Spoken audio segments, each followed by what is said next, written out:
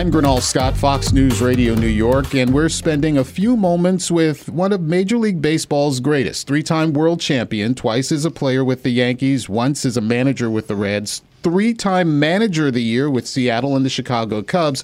And he also has a new book out titled Lou, 50 Years of Kicking Dirt, Playing Hard, and Winning Big in the Sweet Spot of Baseball. And if you've seen Lou Piniella or watched him play at all, you know that's a very apt title. Lou Piniella joins us here at Fox News Radio. Lou, thank you so much for being here. Thank you for having me. Well, we'll get to the book in a few minutes, but we're about a month and a half into the baseball season this year, and do you still get the same kind of anticipation now as you did as a player? Does that ever go away? It doesn't really go away, but what I miss the most is the competition. The rest of it, not quite as much. But listen, I've been impressed so far with a lot of teams here early in the season. The Yankees, for instance, they have a nice young team, and that kid in right field, Judge, he can powder river that baseball. Houston's got a nice young team also on the field.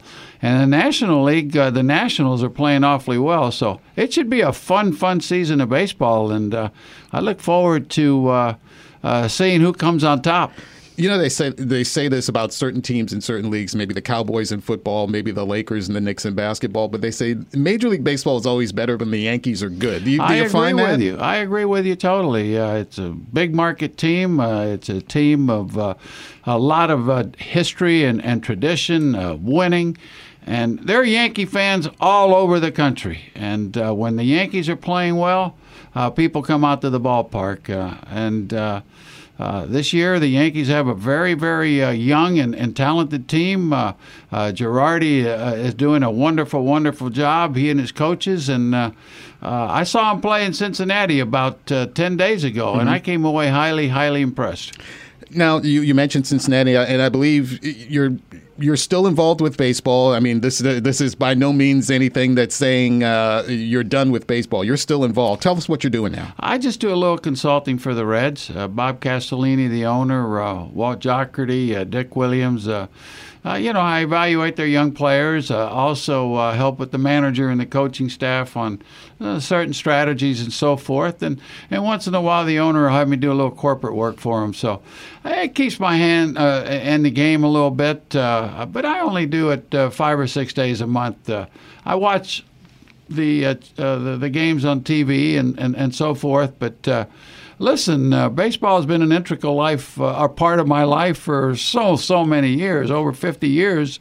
I still enjoy watching it. And speaking of that, and you led me right into my next question, because as someone who has been involved in baseball as a player, as a manager, as a consultant, as a broadcaster, can you ever grab a beer and a sandwich, sit in front of a TV, and enjoy a baseball game, first pitch to final out, just sort of as a fan? Can you really do that? That's what I do now. I block out the fact, well, if I was managing this game, what would I be doing? I don't allow myself doing that.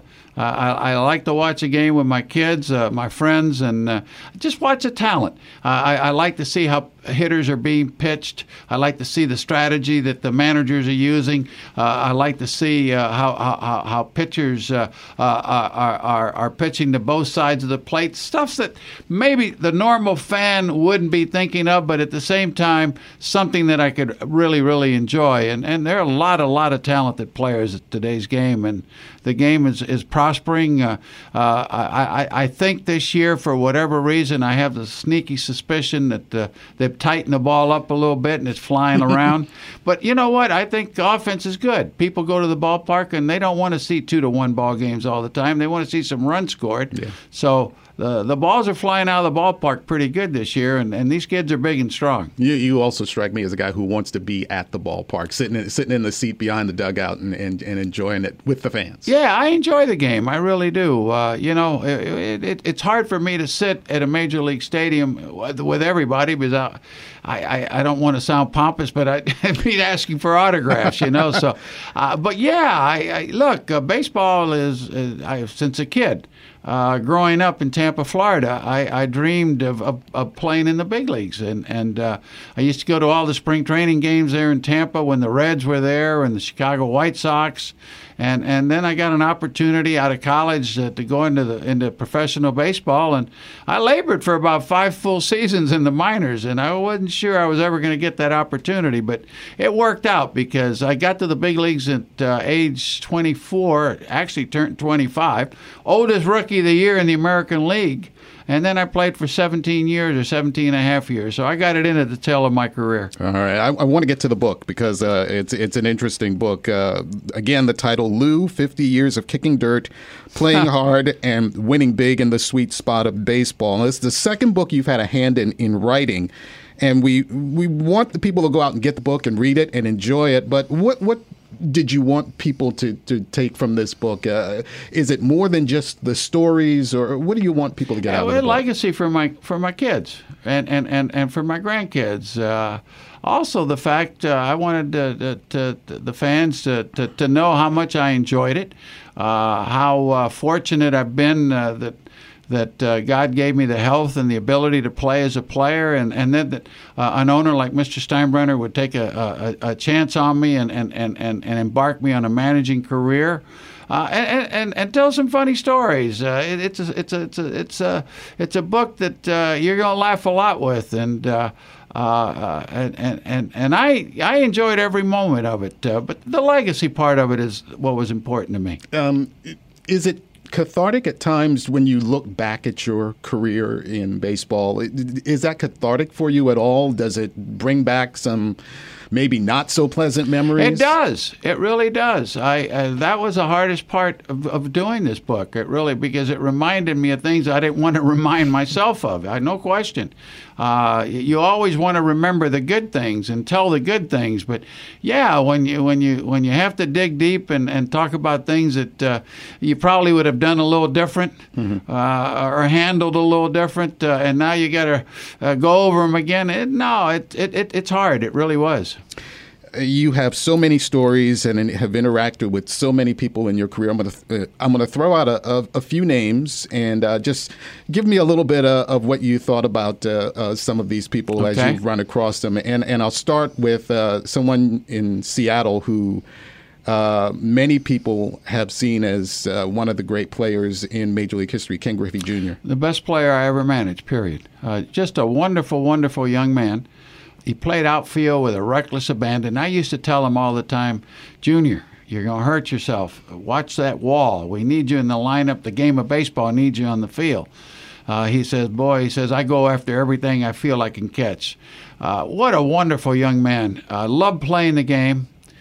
Played center field like one of God's angels. Could hit a ball. I remember going to spring training and seeing him my first year that I managed him. He'd hit these towering fly balls, and they'd carry out of these ballparks in Arizona. I said, it's got to be the light air. It's got to be the light air. And, then we start the season, and we go to Detroit, and then we go to Toronto, and then we're in Seattle. And these same balls are going to the upper decks. And it took me very, very little time to recognize the talent that this young man. He could hit for power, he could run. And the one thing about it is he enjoyed playing the game. That's the best part about that. Yes, sir. In Cincinnati, you had the opportunity to work for one of the more infamous names in baseball, Marge Schott. Yeah, Marge was different. There's no question. But, to this day, she's the only woman that's ever won a world championship in Major League Baseball. Yeah, she was totally different from Mr. Steinbrenner, no question. But I'll tell you this, she treated me well. She let me do my job. She was a little tight with the money. She didn't want to really spend too much of it. But look, I was there 3 years with her, and we won a world championship together. And she was generous. I mean, she would give to the Children's Hospital a lot in Cincinnati, also to the zoo. And she had these 4 St. Bernards that she would bring to the ballpark all the time. She was a character, but listen, she treated me well, and I've always thought well of her for that. I always remember the stories of Shotzi coming to the ballpark. Oh, yeah, all these Shotzi stories, no question. A couple of Yankees I do want to bring up, and I heard you talk about very fondly about Derek Jeter, who was just on over the wonderful player weekend. And a wonderful human being. Really, I didn't like him, truthfully, when I managed against him. this guy could do everything on the field to beat you. And hell, one of the things that I was as a manager, as I was as a player, is very, very competitive. I didn't like losing. But this guy could beat you with his glove. He could beat you with his legs. He could beat you with his arm. He could beat you with his with his bat. And now that I've been out of baseball for about 6 years, I get a chance to see him over at the golf course in Tampa, Avila, and we chat and talk. And what a wonderful young man! I mean, he's intelligent. Look, I hope that he and Jeb Bush buy the Marlins. I really do. Jeff can do the business part of it, and Derek the baseball part of it. Although I think Derek's done pretty well with his money also. And the day they gave him here in New York the other night, retiring his jersey, very apropos and very classy. And, what I like about Derek, too, he's got some humility about him. Absolutely. Another Yankee captain I want to take you back to. I've always been fond of catchers all through Major League history. Johnny Bench, Carlton Fisk, the late Gary Carter. But one you were associated with, and we lost way too soon, was Thurman Munson. And you were very close to him. August 2nd, 1979. Yeah, I remember that day very vividly. Got the call from Mr. Steinbrenner. He was hysterical on the phone telling us that my wife and I, that Thurman had just died in a plane crash. And boy, just total devastation. In fact, I was actually mad at him because we had told him, get rid of that citation. I used to fly with Thurman when he had that Beechcraft Baron, and I used to enjoy it. Good pilot. Loved flying. He really did. He was a good pilot. It was just a freak accident. But listen, Thurman was a heck of a player. Tough as nails. Was a good leader. He was a captain of our baseball team. Called a good game. A good hitter. Played stitched up. And if you didn't know him, you'd say, well, he's a little gruff. But truthfully, when you got to know him, he'd give you the shirt off his back. Big heart, a nice family. It's a shame that he died so soon, because there's no question in my mind that he would be joining these other guys that you mentioned as Hall of Fame catchers. And I think knowing him well and his love for the game of baseball, that he would have been a heck of a manager if he had chose to. As a manager, did you always gravitate to catchers? Were they sort of the quarterbacks on the field then? I think the catcher, nothing happens without the catcher putting his fingers down. That's where it all starts. If you have a good good catcher that can handle a pitching staff, that knows the opposing hitters, that knows how to call a good ball game, you're way ahead of the game, and that's exactly what Thurman did when he caught, and then when the Yankees had these great teams here, Posada did a likewise good job there too. So. You need a good catcher. You really do. A catcher that takes pride in calling a good game and handling a pitching staff. Because without good pitching, and you're not going to win. Let me put on your analyst's hat for a quick second. When you think of baseball over the years, what's the biggest difference between players then and now? They get paid a lot more money now. That's true. That's probably the biggest difference. Work ethic? I think the players today work. I think one of the things that I would do a little differently if I were directly involved, I think I would curtail some of the work that they do in the off season. I think they get back to with the personal trainers and strength coaches and everything way too quick. And you're seeing more and more injuries, more and more people on the disabled list. When I played, there weren't that many players on disabled lists. I remember a few years when I played here with the Yankees, we used 10 or 11 pitchers, 12 pitchers, and now these teams can't get by without 18 or 20 or 22. It's unbelievable. That is one thing. The other thing is the fact that today's player, for whatever reason, I see these shifts, and you're coming up in the 8th or 9th inning down by a run or two. How about just slapping the ball the other way and getting on base and start a rally that way? I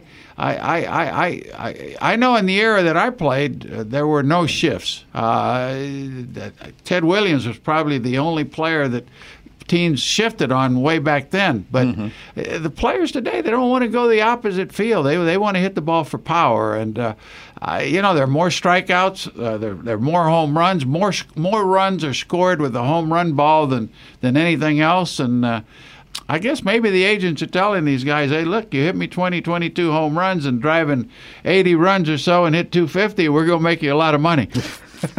I'm hearing the manager come out and as you're talking. Anything else rules-wise you would think about adjusting in the game? I would outlaw the shifts. I really would. I think they detract a little bit from the offense in baseball, and the reason I say that, it takes away offense from you.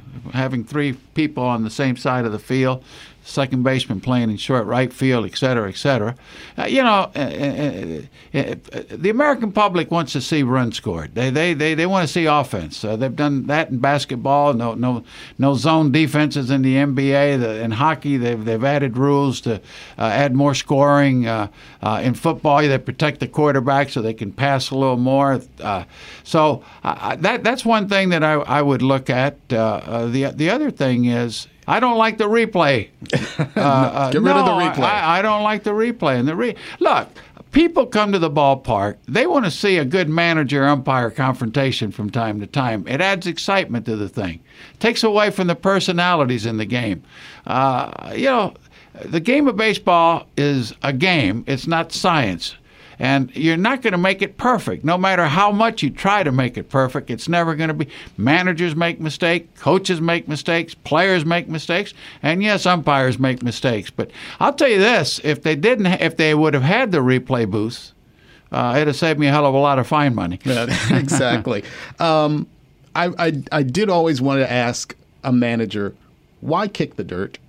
I don't know. I don't know if it's frustration. I really don't. I don't know. It's something that I saw. I coached under Billy. Billy did it. I played for Earl Weaver. I remember Weaver Earl did Weaver it. So I guess I had some good mentors in that regard. I managed 23 years in the big leagues, and I played 17 or so. Let's say 40 years of Major League Baseball, and I got kicked out of 63 games. So that's 1.5 a year. That's not that much. The problem is I probably overdid it a little bit when I did get thrown out. But I don't know why. I don't know why the dirt. I don't know. I guess I liked it when I saw these other guys do it. Yeah, it seemed to be effective. I mean, it got the umpire's attention, if nothing else. And at times, the manager's responsibility was the team could get lethargic on you over 162 games, dog days of summer. Sure. You got to wake them up a little bit. So you go out there and you put on a little show, and it picks at their tempo a little bit. Baseball still America's game to you? You know what? I'd like to see more of our American kids playing the game of baseball. A lot of them have gravitated to the NBA. They've gravitated to the National Football League. Football is extremely, extremely popular all over. Basketball is getting more and more popular. Baseball, I think it's still America's game, but we need to get our kids playing more baseball.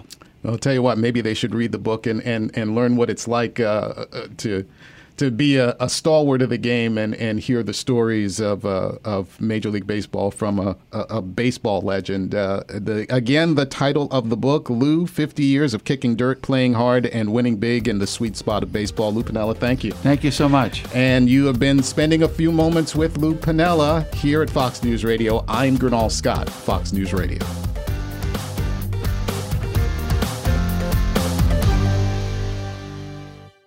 I'm Charles Payne. Listen to my Unstoppable Prosperity podcast so I can get you making money right now. Whether stocks are hitting new all-time highs or in free fall mode, opportunities abound. So why are so many potential investors still sitting on the sidelines? In a new season of my podcast, I'm going to get you in the game. After 38 years on Wall Street, I'm ready to impart some lessons and get you invested in the greatest wealth-generating machine in history. Listen anytime, everywhere at foxbusinesspodcast.com or wherever you listen to your favorite podcast. Listen to Fox News Podcast shows ad-free on Fox News Podcast Plus, on Apple Podcast, Amazon Music with your Prime membership, or follow wherever you get your podcasts.